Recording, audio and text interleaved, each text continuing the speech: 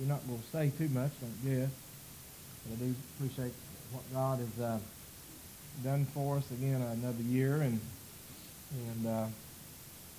spiritually speaking, I feel like this has been one of the best years of my life that I can ever look back on. And but I found out what brings victory is battles. No battles, no victory. That's right. That's right. Battles bring victory. That's the reason we celebrate victory, because we have fought battles.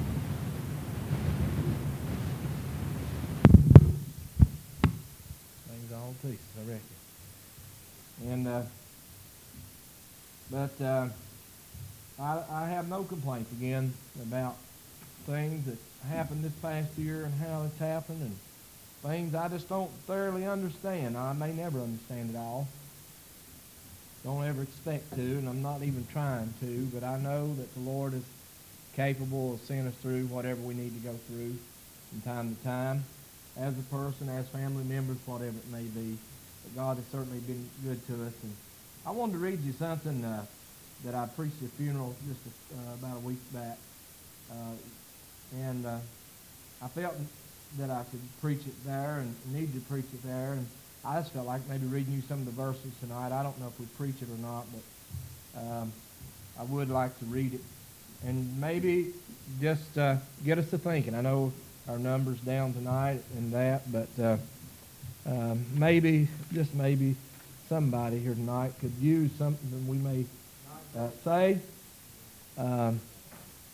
as some type of help. And that's all that I'm asking to be and want to be in life, is just a help, some way, somehow.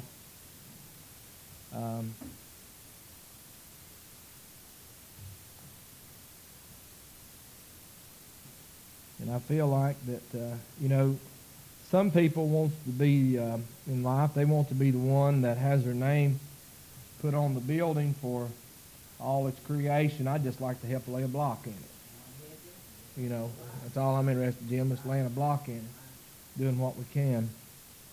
I must have looked at the wrong number there. Got glasses and still can't see, Jim. Okay.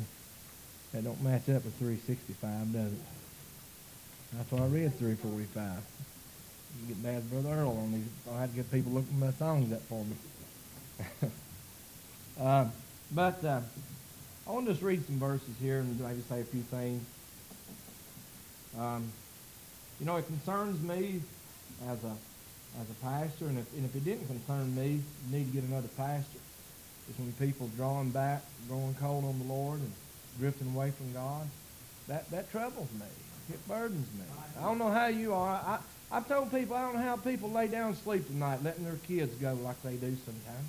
I'm talking about out in the world. I'm not talking about necessarily church people, but I go by and I see little kids, 12, 13, 14 years old, out on the street, and it seems like parents are going doing their thing and don't worry a bit in the world, or don't seem to worry, don't care, and I just don't.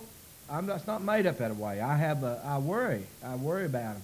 Even after mine's even married, if they go somewhere and I know they're gone and things, I still worry, Lord, are they safe on the highway? You guys got, but there's people today that don't have that kind of feeling. They just don't seem like, or they're unconcerned.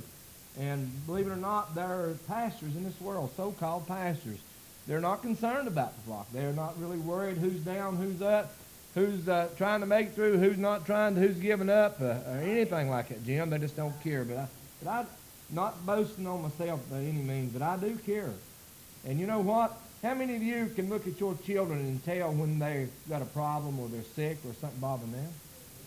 Why, sure. You think that I was sitting here playing the guitar, and I'll be 44 30th of January, and I got to figuring I've come here all my life with Howard. Ever since I was born in this world, I've come here to church. But I got thinking about how long it's been since I got saved, and about 28 years I've been picking a guitar, sitting in this stand behind this same pulpit, podium, whatever you want to call it, about the same, either right up there, right back here. 28 years I've been doing the same old thing, song after song after song after song. And you know what? I'm glad that God's allowed me to do that 28 years. 28 years, come and gone, and God's allowed me to do a little bit, Jim, for him, and I appreciate that. But again, I'm concerned about people that seemingly are discouraged, losing out. And Lord, I say, what can we say to them? What can we do for them? Those type of things. But in John 6:64, but there are some of you that believe not, for Jesus knew from the beginning who they were that believed not and who should betray him. He said, therefore said I unto you, that no man can come unto me except it were given unto him of my Father. From that time many of his disciples went back and walked no more with him. Then said Jesus unto the 12, will you also go away?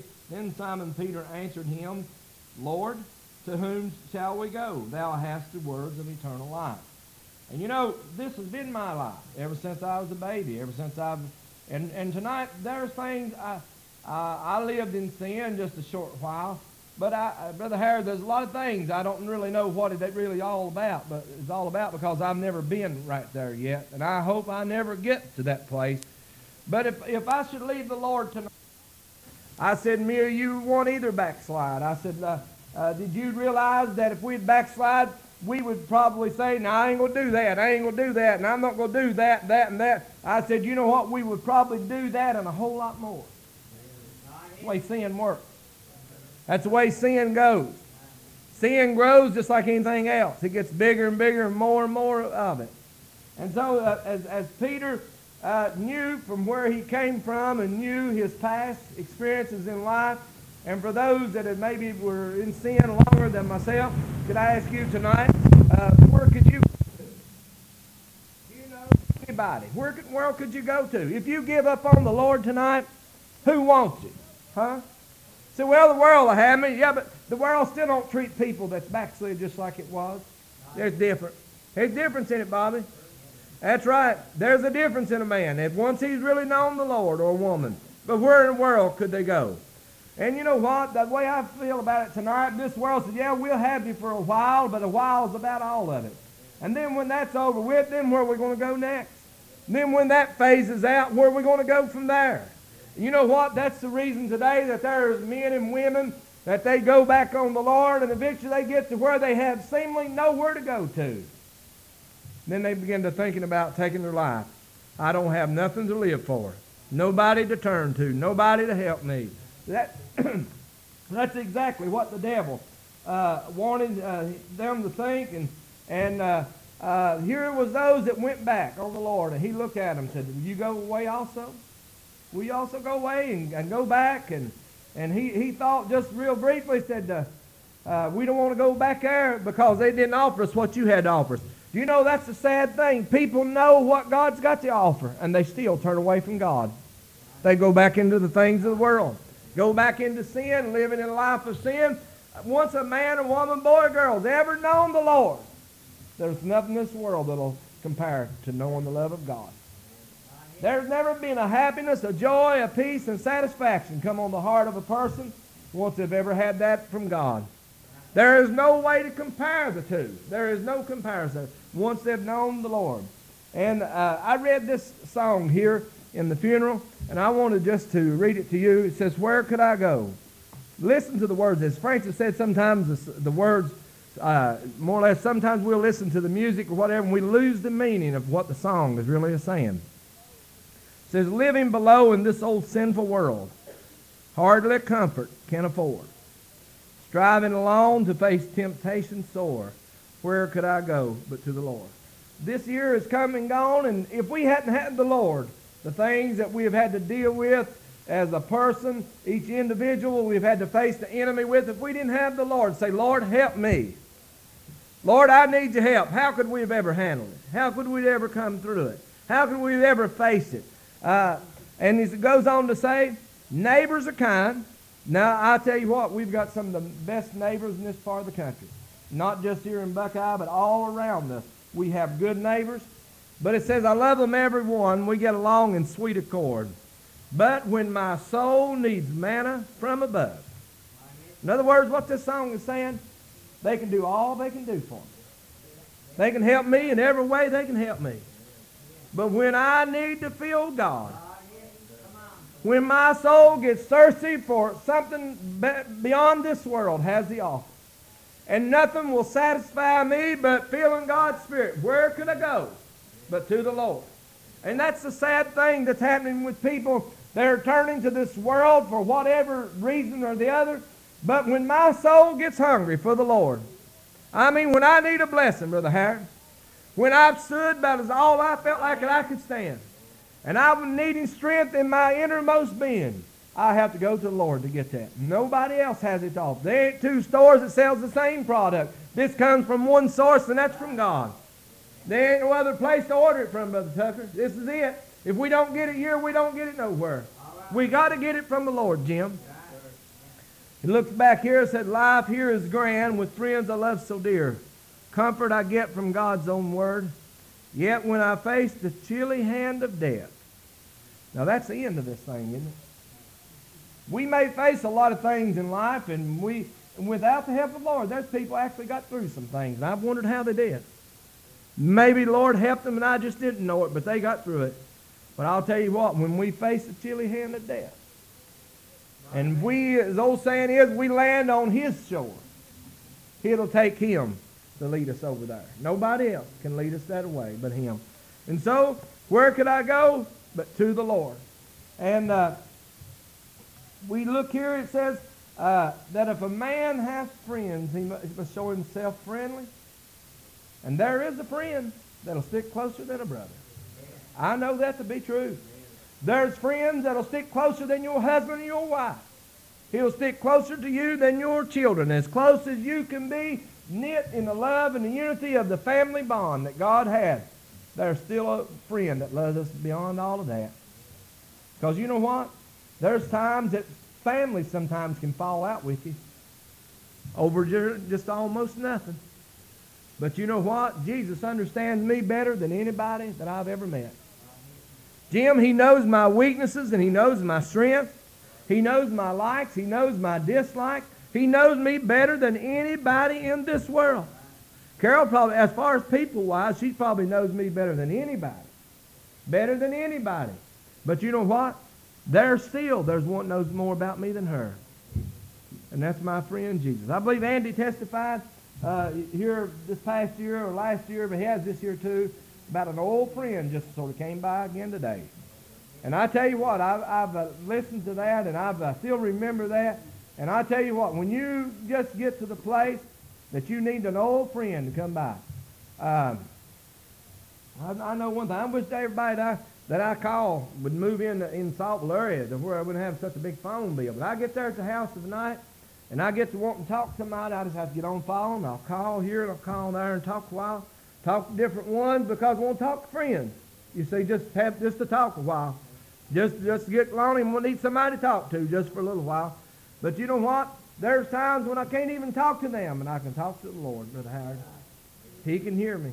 He knows the way I feel. He understands my heart. He understands all the things about me. And you know what, tonight?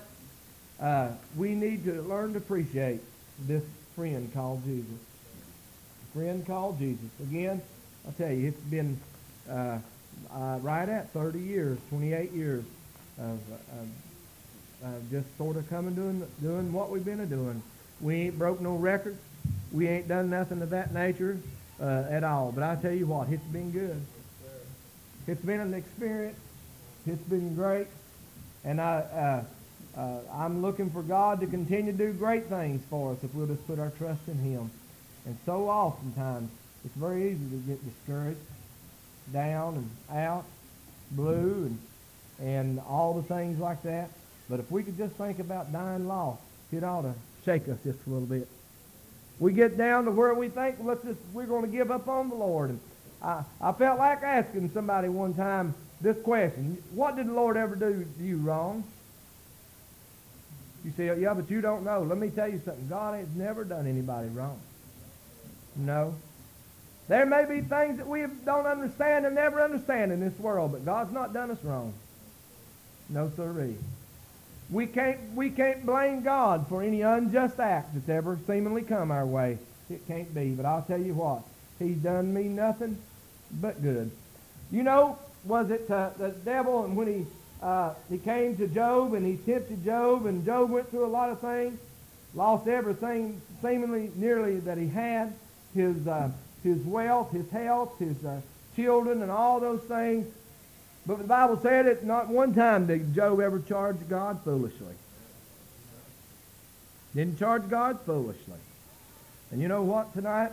But the thing of it is, when we make it to the end, and there will be an end after a while, we find the end of Job's days in this life. He had more of the things that he one time had, more of it. But you know the greatest thing that he had? He still had his testimony. He had his testimony with God, Jim. Is there anything in this world worth giving up our testimony that God has given us? And when we can say, I thank the Lord for saving me and forgiving me of sin, there's nothing that I see in this world that's as valuable that I'd want to exchange that for and say, give me this and you can have my testimony. I'd rather just keep my testimony, Jim. I'd rather keep my testimony. All right, anyone else like to testify?